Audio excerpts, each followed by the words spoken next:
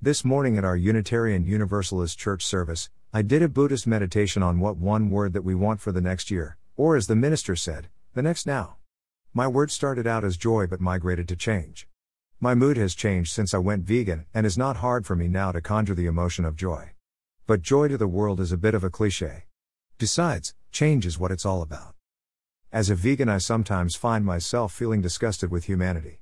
I didn't go vegan until after the age of 60 when I had a health issue. But still, sometimes I am down about the fact that more people haven't gotten the message.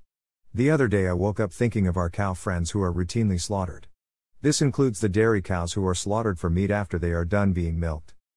Walking in a park near my house that afternoon, a man approached me saying that the frozen ground we were walking on was hard to walk on because it hurt his arthritis. Go vegan, I told him in no uncertain terms. You'll feel better. He walked away and left me alone.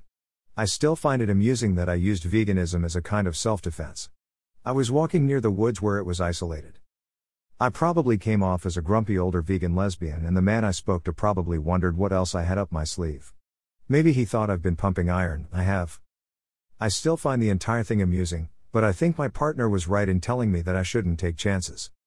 So as the sun streamed in the window into me this morning when I meditated and the word change came to me, I thought about what I would like to see change. Everything, really. And change will happen. It is inevitable. But specifically, I would like to see the human animals treating each other and the non-human animals better. I figure that's a good starting point. Namaste.